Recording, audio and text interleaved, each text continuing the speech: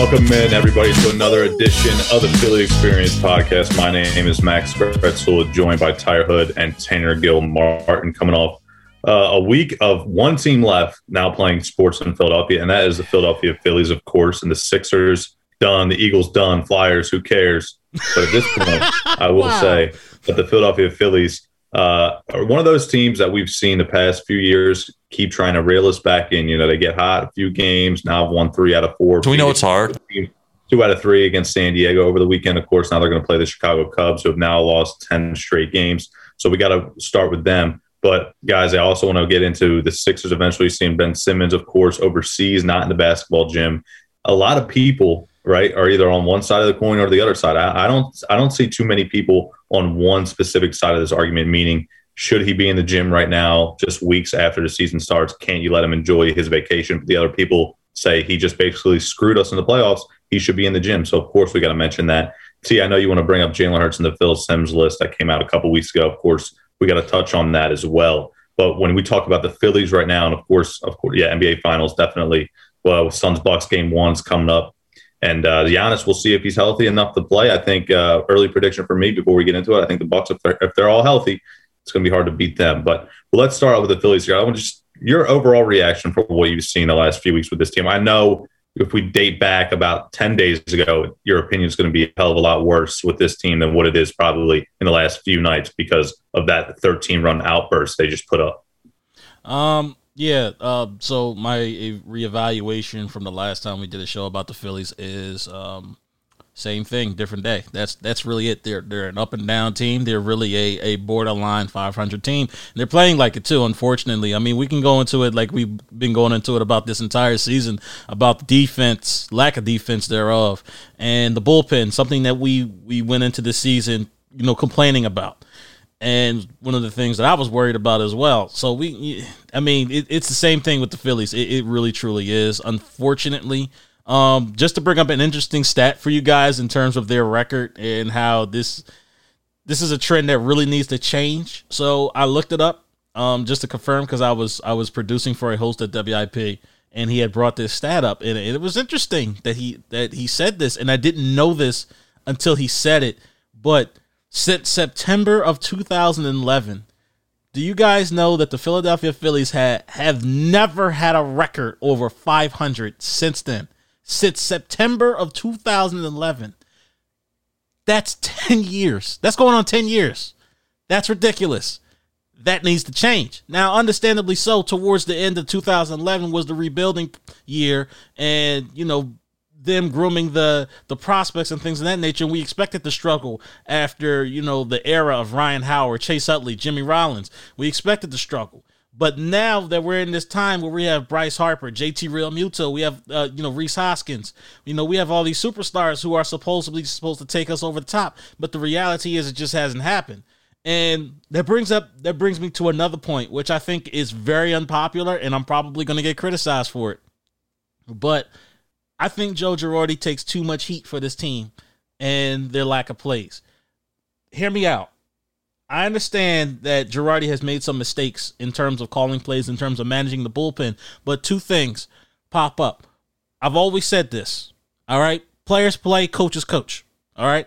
I will hold coaches accountable when necessary, but in terms of the Phillies and the way they play defense and the way they feel at times, that's not something you can hold the manager accountable for. That's players. You cannot attack the manager for that. That's something that, as a player, you have to work on. And in terms of the bullpen, look, we all know this bullpen stinks. We complain about it. We've been complaining about it for the past 3 years now. The bullpen stinks. I don't care what manager you bring in. I don't care if you bring in the best manager that's ever managed baseball. All right? There's nothing you can do to get around this sorry-ass bullpen. I'm sorry. Look, I just think Joe Girardi is getting way too much heat. I really do. Every show I produce, every caller I talk to, every casual person I talk to about the Phillies, it's always Joe Girardi this, and Joe Girardi needs to be fired. I'm hearing that a whole lot more. Joe Girardi needs to be on the hot seat. When do we start looking at these players? We expected more out of these players. We're paying these players way too much money for the type of play that we're getting. All right, I'm sorry. We need to stop looking at Joe Girardi and start looking at the players. Players play, coaches coach. That's my position.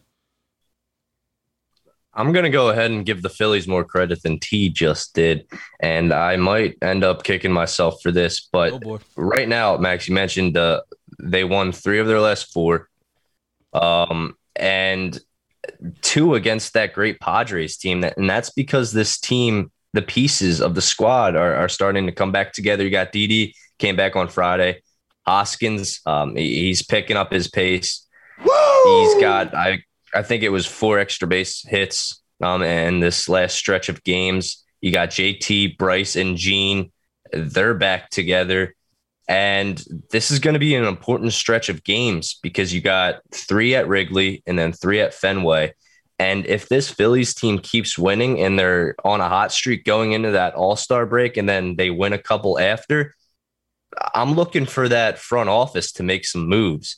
But if this Phillies team does not and they're just stinking it up before the All-Star break and they come back with no flame or anything like that, these veterans are gone. But I think the Phillies are in a good spot right now. I mean, they're 4th in the NL East, but they're only 4.5 games back from the Mets. It's still in reach. And I think if they continue playing the way that they have recently played, this is going to be a much better Phillies team than we have been used to the past, 10 years.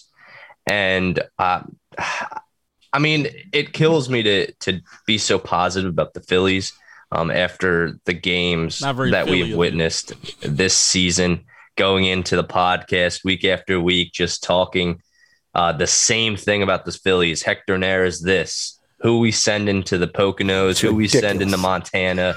But I don't know. I'm more positive this week about the Phillies. And I think that if they get things done at these 2 stadiums, and they're going into the All-Star break on a good note, I think this Phillies team can be put together even more by some pitching, and they can make a run for the playoffs. Yeah, I will. On that Brandon Kinsler note, it's great because he escaped from a cell. I mean, he must have gotten a key out of Montana, Wyoming, wherever he was, and because for some reason I saw him on the mound last night. So I guess good for him. He escaped the cell. Must have the security guard must have fallen asleep or something. Anyway, it's funny how deep this team has. They've really dragged me way underground, and they got a stranglehold of my ankles watching this team because I'm sitting here looking at the division, like Tanner said, of course, 4.5 back in the race to catch the New York Mets. And I'm sitting here last night. I'm watching the Marlins Dodgers, hoping the Marlins lose. I'm watching the Brewers Mets, hoping the Mets lose. I'm sitting here like, wow. I'm sitting here Monday night, and this is what I'm doing. I'm rooting for the division teams to lose like that. And again, why am I doing that? Because it's crazy to think about. The Phillies continuously hurt our feelings and cause us pain. But I will say this about last night and going into the Cubs series overall, because you look at the Cubs, coming into the series, lost 9 straight games ever since I had that combined no-hitter against the Dodgers. And I'm thinking to myself, okay, 9 straight games. What is the recipe to get back on track for the Cubbies? Oh, the Phillies coming to town for 4 games. Like, lucky them. Like, this is the Phillies fans' nightmare, is facing a team lost 9 straight games, and the Cubs, who I still think on paper at least are pretty talented with Javier Baez, Anthony Rizzo, Chris Bryant, etc. But we come out last night and fire 13 runs on the board. And it's amazing when the offense scores that many runs. Look what that does to the bullpen. They were free-flowing, free and easy. Kinsler, Connor Brogdon, Alvarado. I know the bullpen's been a real disaster so far this season. But when you score runs, I guess mentally for any bullpen in the Major League Baseball, it really helps out your emotions. I will say this as well, in terms of the bullpen. 22 blown saves this year. 22 blown saves this year by this Phillies team. We can fuss about. Can we put Hector Neris on that bus to Montana too? Listen, I agree with you there because small sample size here, of course, just based on what we've recently seen in that San Diego Padres game. I think Joe Girardi, like you said, he's trying something different, takes him out of the closer's role. What happens? He puts him in the 6th or 7th inning, hoping to maybe increase his confidence level, and he gives up a bases clearing double to Hosmer on Sunday afternoon, and he gives up that home run to that backup catcher that the Padres were throwing out there. But I will say this about the pitching overall, because you have obviously Zach Wheeler going to Colorado for the All-Star game, well-deserved, probably the second best pitcher in baseball this year. I see Alvarado as my one question last night coming against the Cubbies in the 8th inning. And I remember Girardi saying last week that Alvarado's a new closer. So now I'm way confused because he's talking to the media saying Alvarado's a closer. I thought, wow, is he going to let Alvarado come into the game and close 2 innings here? And again, I know it was a close game because we really erupted in that 8th inning, but I'm just confused. I'm assuming because Ranger Suarez got that save on Saturday afternoon. I don't know. I'm going to guess he's the new closer because Joe Girardi, it seems like Hector Neris not the answer. Alvarado a little too inconsistent. Is Ranger Suarez, although he doesn't have maybe that 99-mile-an-hour fastball you want to see from a back-end guy, he has that, demeanor about him, that confidence level. Really nothing shakes him, and maybe he could be the answer in the closer's role because at least he had a solid performance on Saturday against a pretty good Padres lineup, and he did have to face a pretty tough part of that order, if I remember, in that 9th inning. But overall, what we've seen recently with this team, and I'll flip the script to the hitting right now. One quick note before I get there. Neftali Feliz, I'm sorry. Get the hell out of here. No one wants to see you back in Philadelphia. Wow. Brutal. Wow. Now, the hitting side. I will say this. Rhys Hoskins is weird because I just want to mention this. I know he's still a fan favorite of Tanner, but he's actually had 13 of his 19 home runs on the road this year, which is pretty surprising. And the Phillies erupted for 5 home runs, albeit 2 of them off of Eric Sogard in the 8th inning, which – I have no idea why he was even out there. I guess because at that point, the game was out of reach, of course. But that's the second time I think he's pitched in like the last week for the Cubs. So when you got a position player pitching, twice in a week or week and a half span, you're not going too hot, as a team as far as wins go. But offensively, you got to think to yourself. 10 days ago, too, like I started off this topic with, we were in the dumpster. I mean, we were down and out the Phils. And all of a sudden, you got to think, okay, 3 out of 4, a couple wins against the Padres. What has clicked? Why are we all of a sudden winning a few games here? And I'm looking at the team. What has changed? I'm looking at the pitching. Has any pitching really affected? No, the rotation looks fine. Okay, I'm looking at the bullpen. Okay, relatively the same names. And then I looked at the lineup, and who's back in that lineup? Didi Gregorius. So his power has really shown out early on. He had a big double over the weekend against the Padres, and then he hits that home run last night, just when the Phillies were down 2-1 and we were able to get back and tie it 2-2. And I think, the fact that we were down and able to tie it 1-1, and then we were down 2-1 and able to tie it again, I feel like that kind of gave our starters, maybe even our bullpen, a little confidence. Like what we've seen with this team is once we're down, we're down. There's no coming back. It feels like as our offense struggles to score runs. But the fact that we were able to fight and come back and scratch and claw and tie it and then erupt, I think that tells a lot about his impact on the lineup. And I was going to come on the pod today and talk about maybe it's time to move Odubel out of that leadoff spot. But you got to admit, he comes up and he crushes that 3-run homer last night. I'm saying, okay, I'm writing down the notes here. I go, okay, Odubel, you're going to get ripped tomorrow on the podcast. And then right as I'm writing that thing down, he rips that one out to left center for that big home run. So I don't know. I think with JT having the off day in that first game in Chicago, the lineup, and again, this is my last point here on Girardi. Like T mentioned, the couple things that I've had, the 2 things I guess I should say, really frustrations have boiled over with Girardi is the inconsistent lineup that he's throwing out there, albeit there is injuries, of course, to this lineup. But also I want to say the when he takes pitchers in and out of games, I think certain situations, like I mentioned, I believe this last week, he takes pitchers out when I think they should stay in, specifically starting pitchers. And I know pitch counts get high. It's a very long season. But at the same time, if a pitcher's cruising, you don't have that bullpen that you can rely on to make sure they get key outs in key situations. So I think with the lineup moving Rhys Hoskins to the 2-hole, now he's going to hit cleanup. No, now he's all the way down in the 6th spot. I mean, it's almost like a guessing game, and it's not something where I'm going to keep this lineup kind of set for a week or 2. It's almost like every third night, Gene's in the leadoff spot. No, Gene's hitting 2. JT, you're hitting cleanup. No, JT, now you're hitting 3rd. Bryce, you're hitting cleanup now. Now, Bryce, you're hitting 3rd. It's all sort of, I don't know if it's matchup based, depending on if it's starting pitchers, a left-hander on the mound and things like that. But I don't know. I think Didi right now, in all honesty, should be your cleanup hitter because it feels like every time in a key situation, he comes up and gets a big knock for you and driving runs. I don't know if it's bad luck that Bryce is not coming up with runners in scoring position or runners in base in general. I mean, the solo home runs that he's hit is ridiculous. Man. So I think I want to add that's kind of where I want to leave that with you guys. Like the lineup, when you look at it, and it's kind of weird because you have to. We've seen so many different lineups this year, but when you look at it, where's your head at as far as not only the leadoff spot, but also kind of that cleanup position? Because I thought it was Rhys, because he has the pop in his bat to drive and runs. But now Didi looks like he's healthy. Maybe he could be your cleanup guy. I don't really know where to put, because I don't want to put Bryce in the cleanup spot. I really like Bryce third, but then you get a little confused because it's like, do I put JT second? Do I put Gene second? Do I put Gene leadoff? I mean, that's and again, I don't want to dive too deep into it because it's like at the end of the day, if the guys are going to hit, they're going to hit. If they're not, they're not. But I think the lineup has a big part of this team's success offensively. I think the rotation in the lineup, I think that has a lot to do with trying to figure out, okay, where am I going to get the most production from these batters? Because remember, Andrew McCutchen started off the season as the number one guy. And that obviously didn't work out. Like he was batting below 200 at one point in time. Like now all of a sudden I think he's batting like 6th or 7th now in the lineup, and he's improved his batting. So that there's a plus there. You mentioned the injuries.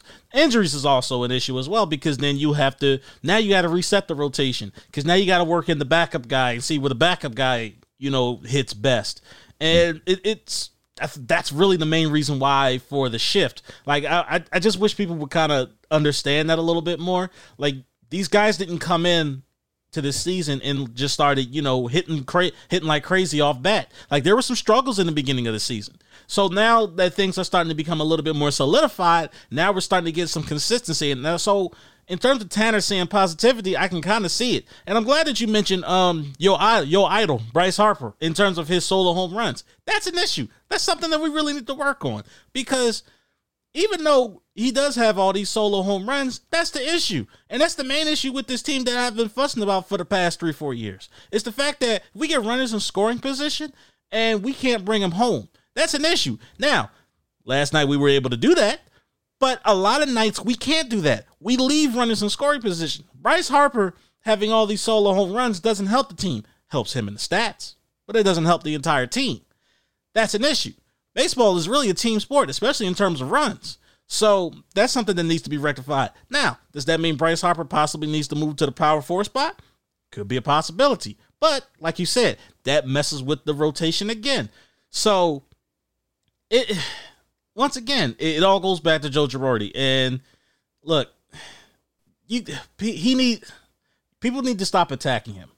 I think people need to give him a little bit more of the benefit of the doubt. Yes, everything hasn't exactly worked out the way we hoped it would, but when you're trying to figure out what works best for this team, things aren't all necessarily going to be pretty.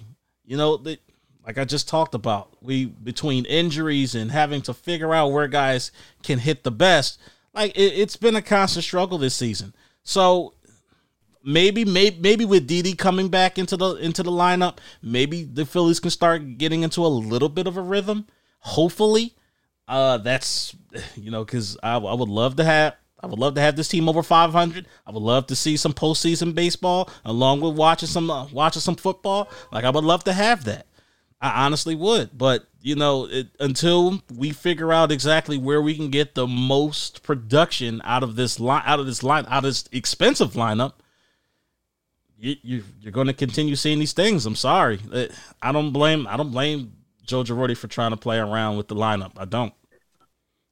T, you realize you're talking to Philly fans when you say give them the benefit of the doubt. These fans are hungry for postseason baseball. So am I. And they, as Phillies, the Phillies get Bryce Harper, and fans think everything's fixed. Here we go, playoff baseball time. But there's still more pieces to be moved around, and we as fans have noticed that hole in pitching for the past 3 seasons that needs to be fixed, and it doesn't seem like it has been fixed, and it certainly hasn't been fixed.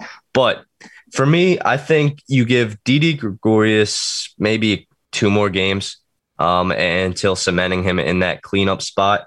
But, I mean, you have Andrew McCutchen, who's just 1 home run down from Bryce Harper.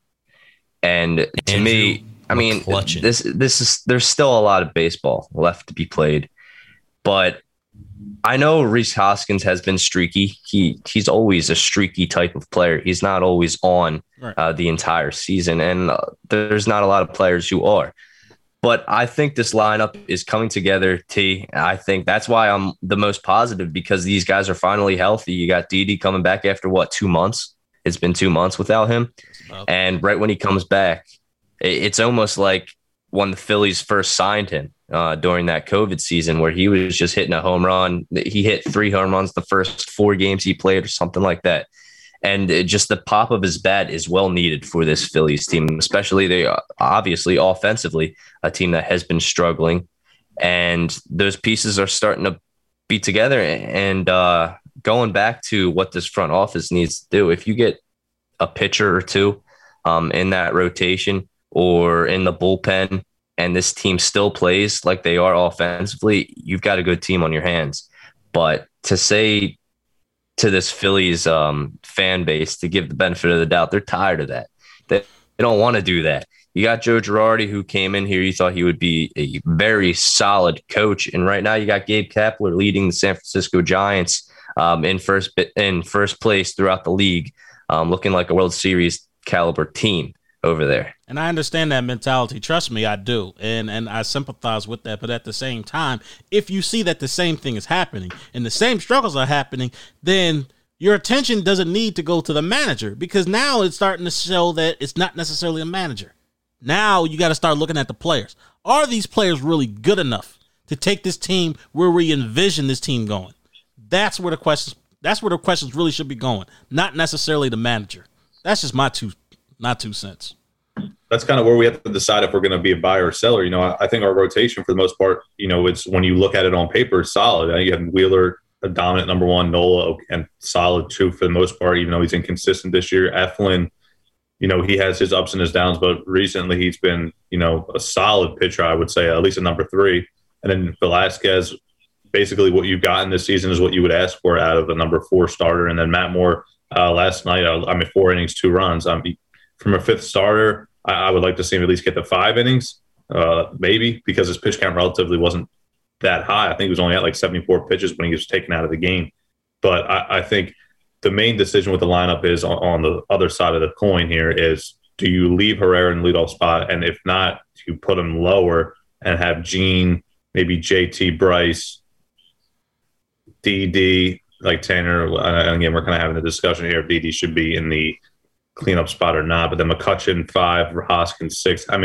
You really, with DD back the lineup, it's amazing how much more it gets to stretch a little bit. And I want to give a quick shout out here to Bailey Falter. I think he's come up and he's done his part in that bullpen, and especially even though we lost that game in Cincinnati, that rain out that we had to get rescheduled, he pitched very, very well. And again, he hasn't gotten too much of an opportunity this year because he came up midseason, but it's a guy out of the bullpen that I relatively would want to see more out of. And I think Eniel De Los Santos is the one guy in the one name in the bullpen I think that you have to look at and say to yourself, why is he still on the team? But I guess for the most part, that's a story for another day. And on that note, I got to turn the script here and I got to talk about Ben Simmons. And see, I know you wanted to get to this, seeing him overseas, seeing him in London, or seeing him at Wimbledon, the tennis match. I think one of the big things there is, do you want to see him on the basketball court more? Or do you want to see him, give him his time to relax and then get back into it? Okay, so let's provide a little bit of background just in case nobody knows what the heck is going on. So we all know how this season ended with the Philadelphia 76ers, with most of the blame being heaped upon one Ben Simmons. Now, the main thing, but let's just go outside the fact that he could possibly be traded and things of that nature, but the main thing we wanted from Ben Simmons was the fact of that he needed to work on his game, in particular his jump shot, because his lack thereof is what cost really the 76ers from advancing to the Eastern Conference Finals and possibly even the NBA Finals. So I understand the frustration, and we all expected Ben Simmons to just stay in the gym, basically. Now, some photos have recently came out. Apparently, he's in Wimbledon, in London, catching a game with a female. He's kissing her and whatnot. And look, Maya Jama is her name. And look, here's my thing. I know people expected me to just start going off, start ranting, start just going absolutely ballistic and stupid. That's not my stance. Listen, as a person, as an individual, I love vacations. Like I need my time off. I need my time to rest. Like I talk sports almost every day between work, between here. If I come across a family member, they want to talk sports with me. Listen, there's a time where I'm tired of talking sports. So I just need to debug, and I just step away from it. I turn my phone off, and I just disconnect myself from it. So I completely understand from that point of view, Ben Simmons taking a vacation and just doing other things. I completely understand that, and I don't have a problem with him doing that. Here's where the issue in lies. Ben Simmons, you know Philadelphia is crazy as hell, right? You do realize that Philadelphia blames you for the reason why the 76ers didn't go to the Eastern Conference Finals. Not to mention the fact that the stats back up that statement. So with all that being said, my friend, I'm going to need you to please not show yourself. Do not show yourself anywhere outside of a gym. I don't have a problem with you going on a vacation. I don't. All right? Do you? Because I completely understand. The way everybody was just hammering you at the end of the season, I understand, bruh. I understand. Do you? But don't get caught. That's my problem. That's my big beef. You got caught. You got caught outside of the gym doing something else, dating someone else. Bruh, not a good look. That's Ben, you smarter than that. Come on, man. What did Fred Fox say? That you big dummy. Yeah, man. That wasn't smart. That wasn't smart on your behalf, man. That really wasn't. And now you're getting crucified. And in a way, I don't feel sorry for you. Listen, you don't need to be filmed anywhere or being caught anywhere outside of a gym. You are not helping your cause. At all. Ben Simmons can't control who takes pictures of him, and he can't control the paparazzi. The only place that he could possibly go on a trip with no photography might be Mars, maybe. And I mean, wherever this guy goes, whether he's just going to Walmart to pick something up or not, he's going to get photographed, and it's going to look like he's having a day out to himself. And you better send somebody to go get your food. I'll go ahead and take the stance of an ignorant Sixers fan, diehard Sixers fan. And I'll say, what are you doing out here after the performance you just put on in the playoffs? You lost to the Atlanta Hawks, and you're out here kissing, practicing the wrong type of game instead of in the gym. He's taking the wrong type of shots. Shooting a 3, hitting the free throw line, and practicing and being better. Your Sixers career is on the line, and you're out here at Wimbledon. That it makes no sense to me as a ignorant Sixers fan. But let's be honest, this guy can't stay inside all day. He's got the right. His whole life is not basketball. We think it is because that's really the only time we see him is on the basketball court. And he deserves that time to himself and to do whatever he does. But for me, I think it's seeing him out looking like, now, of course, we don't know what's going on inside his head, what he's thinking, but having the day away from basketball, that might be helpful to him. But I personally don't want to see that. I want to see that he's working on his game. He knows how bad he did, and he's doing better.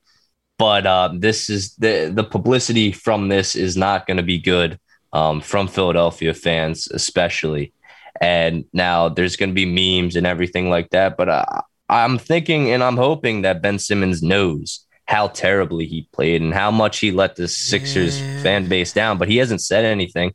You have Tobias Harris out here putting an essay on his Instagram page about how he's sorry. And Embiid, right after the game, he puts out something, and then it's just crickets from Ben Simmons, or he is who he is. And that's garbage. That's a garbage excuse. And as far as his playing in the playoffs, he was a garbage player in the playoffs. I know it's hard for a 6'10" dude to be low-key. Shout out to Chris for watching this and, reacting. I know it's hard for a 6'10" dude to be low-key. But, dude, you come on, man. Come on, man. You got crucified, all right, after that series. You're gonna get hung, all right? You are going to be murdered, dude. Oh, that wasn't smart.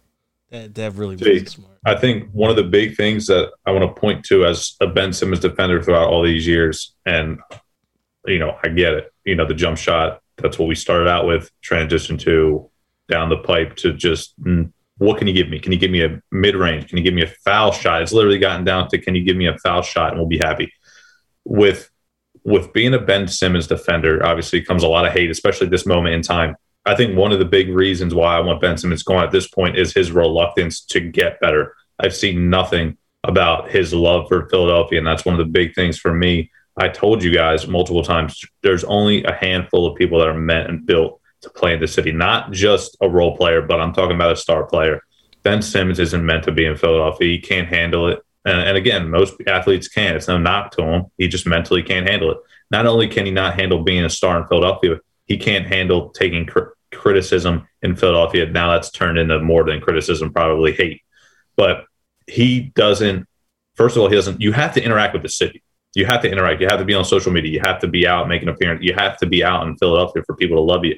And he never does that. Just great points brought up by you guys, Tobias, with his message, Tanner, and Embiid. Again, like, they understand Philadelphia. They get it. They get the hurt. Batista Ible also. But when you look at Ben Simmons, not only is he not shouting out Philly, is he not going on social media saying he'll do better, whatever. He is out doing things, and he knows it. I mean, he knows that what the reaction is going to be. That's another thing that bothers me. He knows going out in public, people are going to look at him, and he knows he's going to get pictures taken of him, filmed, whatever it may be. And it doesn't bother him at all. He shows no will to get better at his game.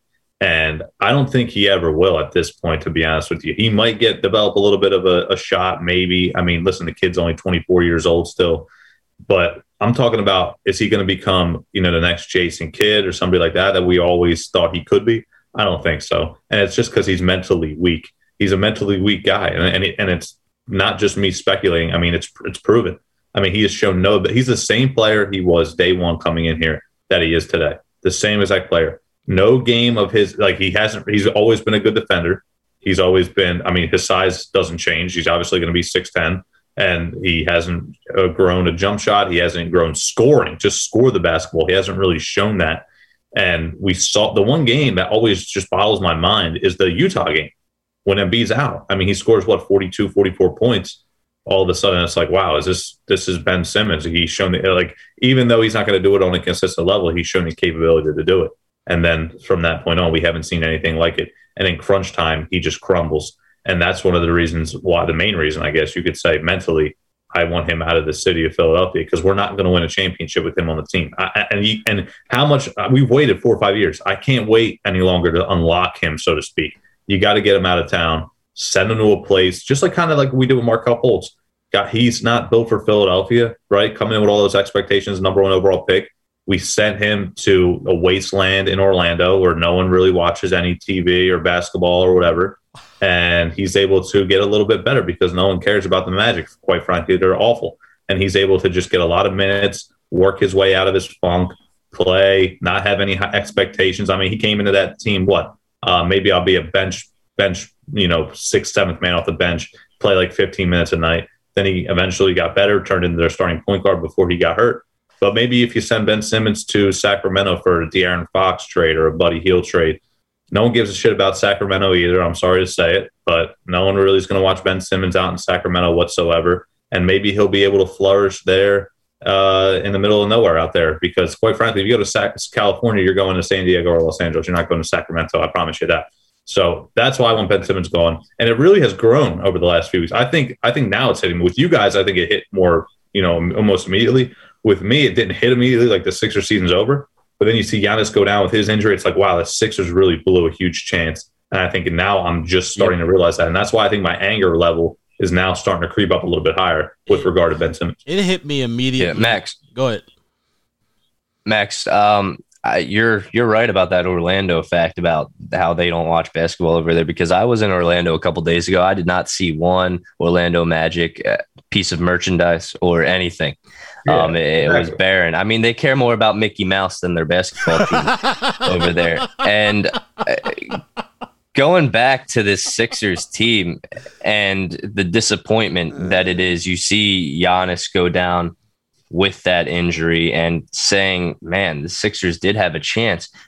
Now, are you guys more upset that as Sixers fans that the Hawks put up a fight against the Bucks, but the Bucks still advanced and saw that opportunity that maybe if the Sixers went there, they could have beaten the Bucks? Or are you thinking maybe this Hawks team was serious and we lost as Sixers fans and the Sixers lost to a good team in the Hawks? For me, it's a combination of both. I said going into the Hawks series that I think that the 76ers underestimated the Atlanta Hawks.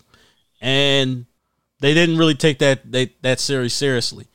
And it's a shame because if you would advance to the conference finals like everybody envisioned, all right, you would have faced the Milwaukee Bucks, and in which that's a team that you beat this season. Like you beat the series against this team.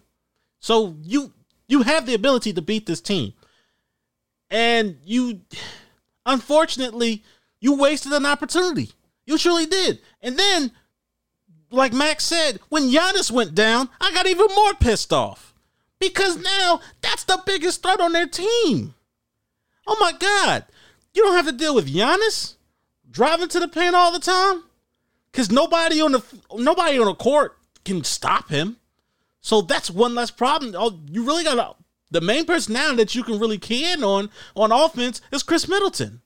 And you blew that opportunity. And that irritates me.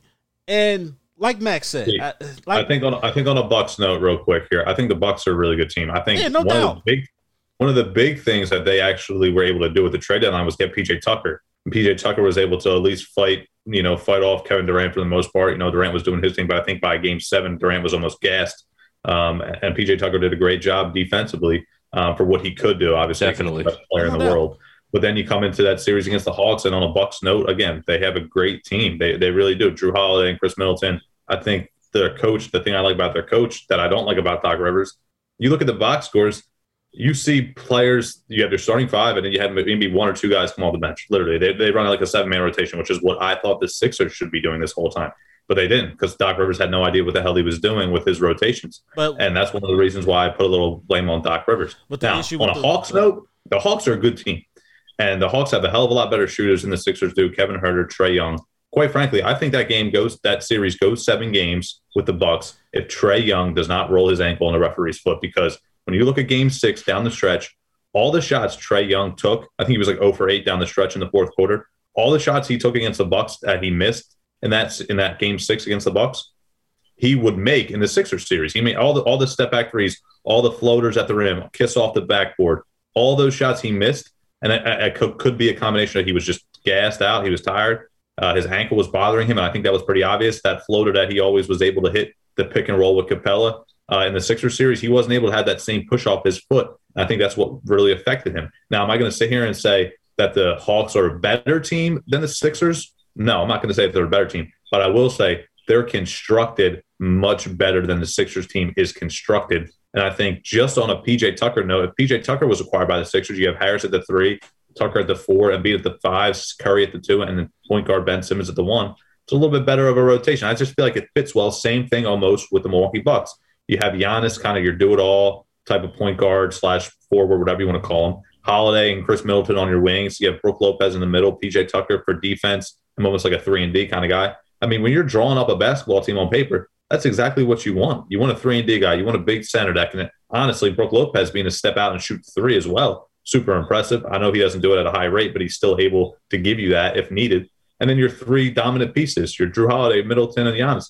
I mean, the Bucks are just a better version of the Sixers, much healthier version, a better version, less injury-prone version, less mentally weak version of Ben Simmons example right there. So they're all just everything about the Bucks is kind of what the Sixers wanted to be and should have been, and they just weren't able to get over that hump this year. And I'll leave it at this: as much as I love Joel Embiid, and trust me, I love Joel Embiid. He gets this city. He's all about Philadelphia. If you want to win a championship, in my opinion, you can't have your number one option come down and dump it in the post and just go get a bucket. You can't have it if you want to win a championship, especially late in the fourth quarter. You need a guard that can have the ball in his hands and make the decision. I'm going to go get my team a bucket right now like Damian Lillard, or I'm going to be able to facilitate and get an open shot, an open three, maybe dribble drive and a little dish to Embiid inside. Because when you have to force the issue and get the ball to Joel Embiid in the post, either trap him and he's not able to really create because he gets it, and then it's kind of like, I got one opportunity here. And another thing I don't like about it is his unwillingness to just go up and dunk on these kids. I mean, literally, every guy he faces is younger and not as big. I mean, of course, obviously you have older players too, but I'm saying when you talk about the defensive people that have really guarded him one-on-one, Capella, Lopez, and guys like that in the Eastern Conference, he tries to be a guard almost, and he's just not. You need to get a guy that's able to get you a bucket. As much as I love Joel Embiid, if he's your number one option, I shouldn't say that. Let me rephrase that. If he's your number one option without the option of a number two that can get you a bucket, if your number two is Ben Simmons, he's not going to be able to, shoot. What you really need is if you dump it into Embiid, and not to get too detailed here, if you dump it into Embiid, have a guy that if he gets doubled, kick it right back out to him. And the guy you need to replace him with is Simmons. Get Simmons out of there and a guy that can actually shoot. Malcolm Brogdon rumors come around, and that's kind of what I want to transition to here is the trade options. Malcolm Brogdon was an option. I've heard of the Sixers turn that down and things like that. So I'm saying for you guys, what is the limit of play as far as pieces and talent go that you say yes or no to? So just going back to what you said, Embiid about playing guard. I agree with you with that statement. I don't want to be. I was one of the people that said I don't want to be playing guard. I want him being a center. I want him dominating in the paint. Unfortunately, he was forced to play guard because you had one less guard playing on the court due to Ben Simmons, but we all know that. Now, in terms of the trade, I agree with not agreeing to trade, Ben Simmons for Matthew Brogdon. That's not enough. But Brogdon doesn't move the meter for me. He really doesn't. Borderline good. He can shoot too. He can shoot, but I need more than a shooter. I still need that's one thing Ben Simmons did was that he was a distributor. All right, he did make the other players on the court better. I still need that from my point guard. So Brogdon doesn't do that for me. All right. Now, a trade that did pop up, and this is very recent, this may be still within 24 hours fresh.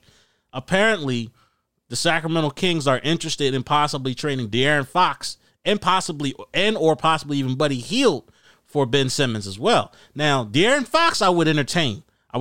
Because, one, I know he's a distributor, and I know he can make his teammates better due to the fact that, his drive to the paint, as well as his willingness to shoot.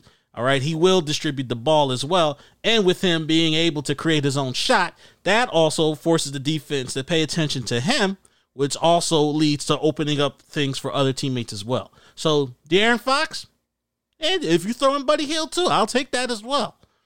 That's something I would kind of entertain because listen, the thing of it is, people, you're not going to get a whole lot of value for Ben Simmons. You're not. He was exposed this past season. All right. And now with these recent pictures coming out, it doesn't look like he's exactly working on his game. So look, I want to ask Tanner one question here about my statement about Joel Embiid. This is what I mean. Ben Simmons dribbles down the court, dumps it into Joel Embiid. Then what? You got four guys just standing around doing absolutely nothing, and Joel Embiid goes one-on-one. When you have a guy like a Trae Young, like a Damian Lillard, they can come down, they can shoot the three from 40 feet, they can run the pick and roll. Once you get the pick and roll in the center involved, Capella, you come off that screen, how many options do you have? I agree. You drive, you score, you floater it, you lob it to the center, coming off pick and roll, you drive, you kick to a Kevin Herter or a dead-eye Bogdanovich three-point shooter. You got like 4 or 5 different options that are just deadly. I agree. When you have Joel Embiid, I'm going to dribble down Ben Simmons, dribble. Okay, Embiid, boom, there you go. But Embiid, now what am I doing? But the reason why is because Embiid demands that attention. Ben Simmons doesn't. You know exactly what Ben Simmons is going to do if he dribbles. It's the reason why we can't really run a pick and roll with Ben Simmons because it's not going to be effective. It's not going to. Because he's not going to. Yeah, and he's not going to drive. He's not going to shoot it. And it's not that we saw that in the regular season, but we haven't seen it in the playoffs, and that's the big thing. With Trae Young, you can stop, you can pop, you can come off the screen. Capella a lot. How many times do we see the lob to Capella or John Collins? I mean, it happened a bunch of times. And then if that's not there, you collapse the defense with Trae Young penetrating. And then it's like, oh, wow, I got a sniper in that corner. I got a sniper in that corner. I got a sniper on that wing. All those guys, Herter and Bogdanovich, absolutely killed us from three-point range. And I guess at one point, if you're a three-point shooting team, you live by the sword, you die by the sword. But Tanner, when you look at that, I know how much love we have for Joel Embiid, but if he's your number one option and all you can do is really dump it into him and let him do his thing and just stand there and maybe he gets trapped and maybe he passes it But again, late in that game, real quick before I let you go, we had that option. We dumped it into Embiid, and what did he do? He tried throwing that cross-court pass that got tipped by Bogdanovich, and he ran down and dunked it on the other end. That's just when you're a one-trick pony type of team, that's what gets you into trouble. And I get it. Tobias Harris tried to do his part, but at the end of the day, it just wasn't enough. For Embiid, I think he's trying to spread the ball out more. Obviously, he sees what we see watching the games because he goes over tape. But for the center of the team to be, at most parts, the only option of scoring, that's a problem. And for this Ben Simmons trade possibility, it's more so who the Sixers now are going to give up with Ben Simmons, because Simmons' value has went down because of the way he played in the playoffs. Now you have the possibility of teaming up Ben Simmons with either Maxey or Thibault for a trade for a decent player. And the Sixers need a player who complements Embiid. Now you have Tobias Harris, who said he was going to step up in the playoffs after that last season that he played. He stepped up stat-wise, but it was more of a presence that I didn't get to see from Tobias Harris. At most points during the playoffs, I was wondering where he was. Even though he was there in the stat sheet, I wasn't seeing him really outperform on the screen while watching the game.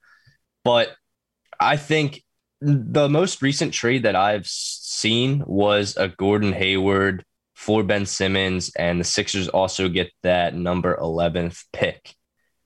Now, what do you guys think about that trade? You get Gordon Hayward and the 11th overall pick.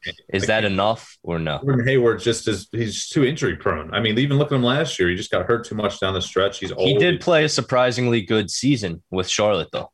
He did. He had a good season with Charlotte overall. And again, he was, in that core with a group of younger guys, Terry Rozier, obviously LaMelo Ball, but I think I just need more from Ben Simmons. And the fact that I'm hearing all these rumors, like T said, with, obviously it's going to cost you a lot to get Damian Lillard, but all the names that we've talked about, probably Malcolm Brogdon, of course, Buddy Hield, CJ McCollum, all those, De'Aaron Fox, all those guys, all the names I'm hearing, I'd rather have over Gordon Hayward. And then to only get the 11th pick back. I mean, on one note, I see your point, because you get to keep Maxey Thibault and guys like that. You really don't have to give up extra stuff, maybe even draft capital to get rid of Simmons and get a decent player back.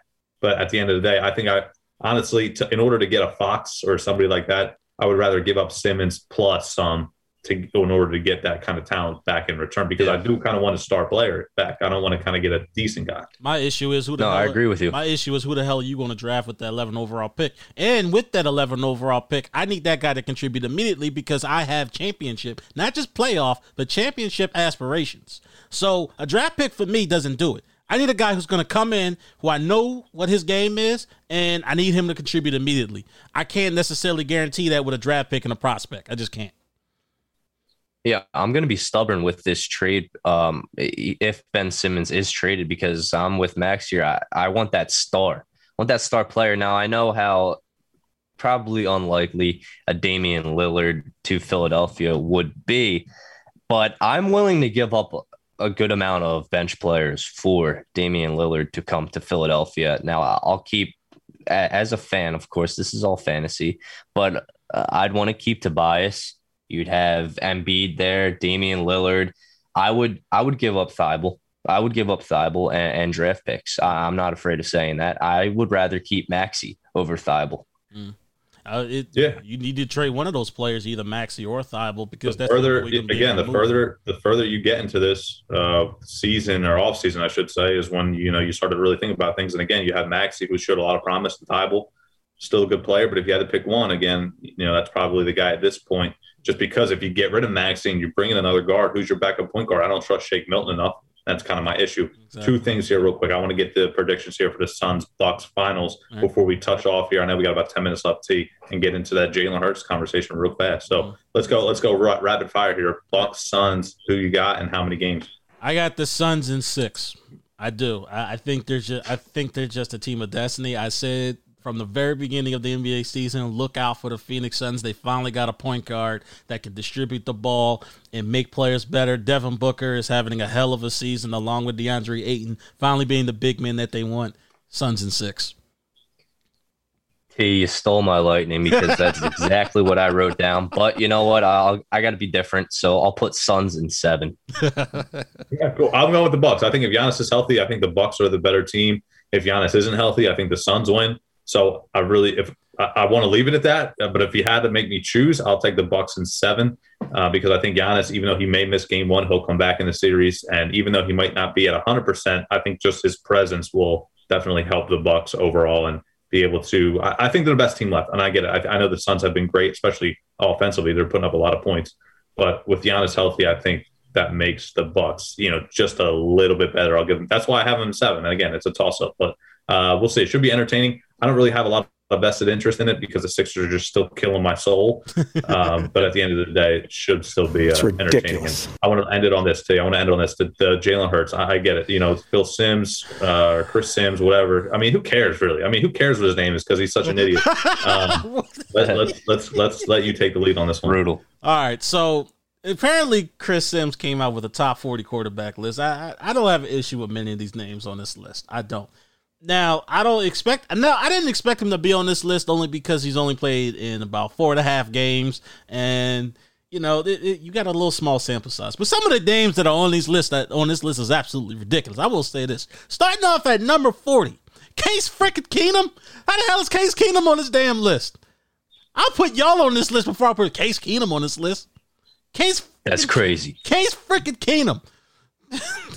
39, Justin Fields. Never played a snap in the NFL. Hell of a talent. I've said that. Just never played a snap in the NFL. Don't know how it's going to work out. Trey Lance is next at 38. Once again, never took a snap. That don't make no sense to me. Kellen Mond. Who the hell is Kellen Mond? Can somebody tell me who the hell Kellen Mond is? Kellen Mond went to Texas A&M. He was a very good player at Texas A&M. But he's not a starter in this league, and I think any backup quarterback on that list should not be ahead of the starting quarterback in Jalen Hurts. I'm sorry. Now, at first, I will say I thought it was a typo. Maybe he was going through the list. Oh, wow. All right, I forgot the 32nd starting quarterback in the league. But then he had an interview with Howard Eskin. He was able to clarify what his reasons were, I guess you could say. But when you looked at Case Keenum, last time he came to Philadelphia, can you guys remind me what happened? Yeah, we kicked his ass. Oh, yeah. yeah. I think brutal. Just based on that fact alone, he should not be on the top 40 list, but nonetheless. 35, Tyrod Taylor. Okay. I'll give you that one. 34. You're going to give him Tyrod Taylor, T. On what universe is Tyrod Taylor better than Jalen Hurts? I mean, it doesn't exist. I don't care that he's only played 4 games. If my life depended on winning the game, I'm sure as hell taking Jalen Hurts at this point over Tyrod Taylor. The experience thing is the experience thing, whatever. I mean, it is what it is. Fine. You want to say Tyrod Taylor has more experience? I think the talent here lies in the hands of Jalen Hurts, not just because he's younger, but everywhere he's gone, he's had success. Yeah, that's a good point. I'll give you that one. All right, 34, Tua. Okay. I'll give you Tua. I'll give you Tua. All right, 30, Mac Jones. Why is Mac Jones ranked this high? He's never played a damn snap. Hey, as a matter of fact, he's a field general. I'll be honest with you. The list should have stopped at Case Keenum and Kellen Mond. Those 2 guys are not better than Hurts. But again, I agree with you. We'll see about Mac Jones. We'll see what he does in the Patriots uniform. They got Zach Wilson at number 27. So according to this list, here's the crazy part, and I just realized this. So you put Zach Wilson on this list. Where the hell is Trevor Lawrence on this list? There's no Trevor Lawrence. No, Trevor Lawrence is at 28. Wait, you got Zach Wilson ahead of Trevor Lawrence. Okay, that's an issue. They got Andy Dalton at 29. Okay, I'm done with this list. I'm done. I'm not looking at this. I mean, we don't need to hear anymore. We just need to know that this list, you can't depend on Chris Sims for anything. No. And for Jalen Hurts, now we said we understand that 4.5 game experience, but he is now a starting quarterback. And this, to me, this should light more of a fire under Jalen Hurts to play better. I think that's the kind of guy he definitely is. He's not the kind of guy to shy away from competition. He wants to prove himself. He wants to prove that he's the man in Philly now. And I'm excited to see that. Well, I'll tell you what, right now, we about have, a month, maybe less until training camp starts up. So, listen, if the Phillies continue to disappoint us, I think all of our attentions are going to turn to Jalen Hurts and the Eagles. We'll see, T. We shall see. I know it's going to get excited we all going to get more excited as the season nears. and we'll be here to cover it all with you guys. You're damn right. T, no doubt, T. We'll shut it down with that. All right, and listen, if you guys have missed any of this episode, you can always go to philly-experience.simplecast.com. We are available on all major downloadable platforms: Apple Podcasts, Google Podcasts, Spotify, YouTube, the entire shabazz. Look, Chris Sims, do me a favor, as I once famously said, right? Shut the F up for life. All right, that's what you need to do. I don't need you evaluating no more football. I got to start coming up with some more famous quotes for sound drops. Yeah, you got some legendary ones. I think yours is still the funniest, though. I do. He needs to learn how to wrap that thing up. Because that guy doesn't know what the hell he's doing. So we know it's hard. You're always on your back. What's going on, everybody?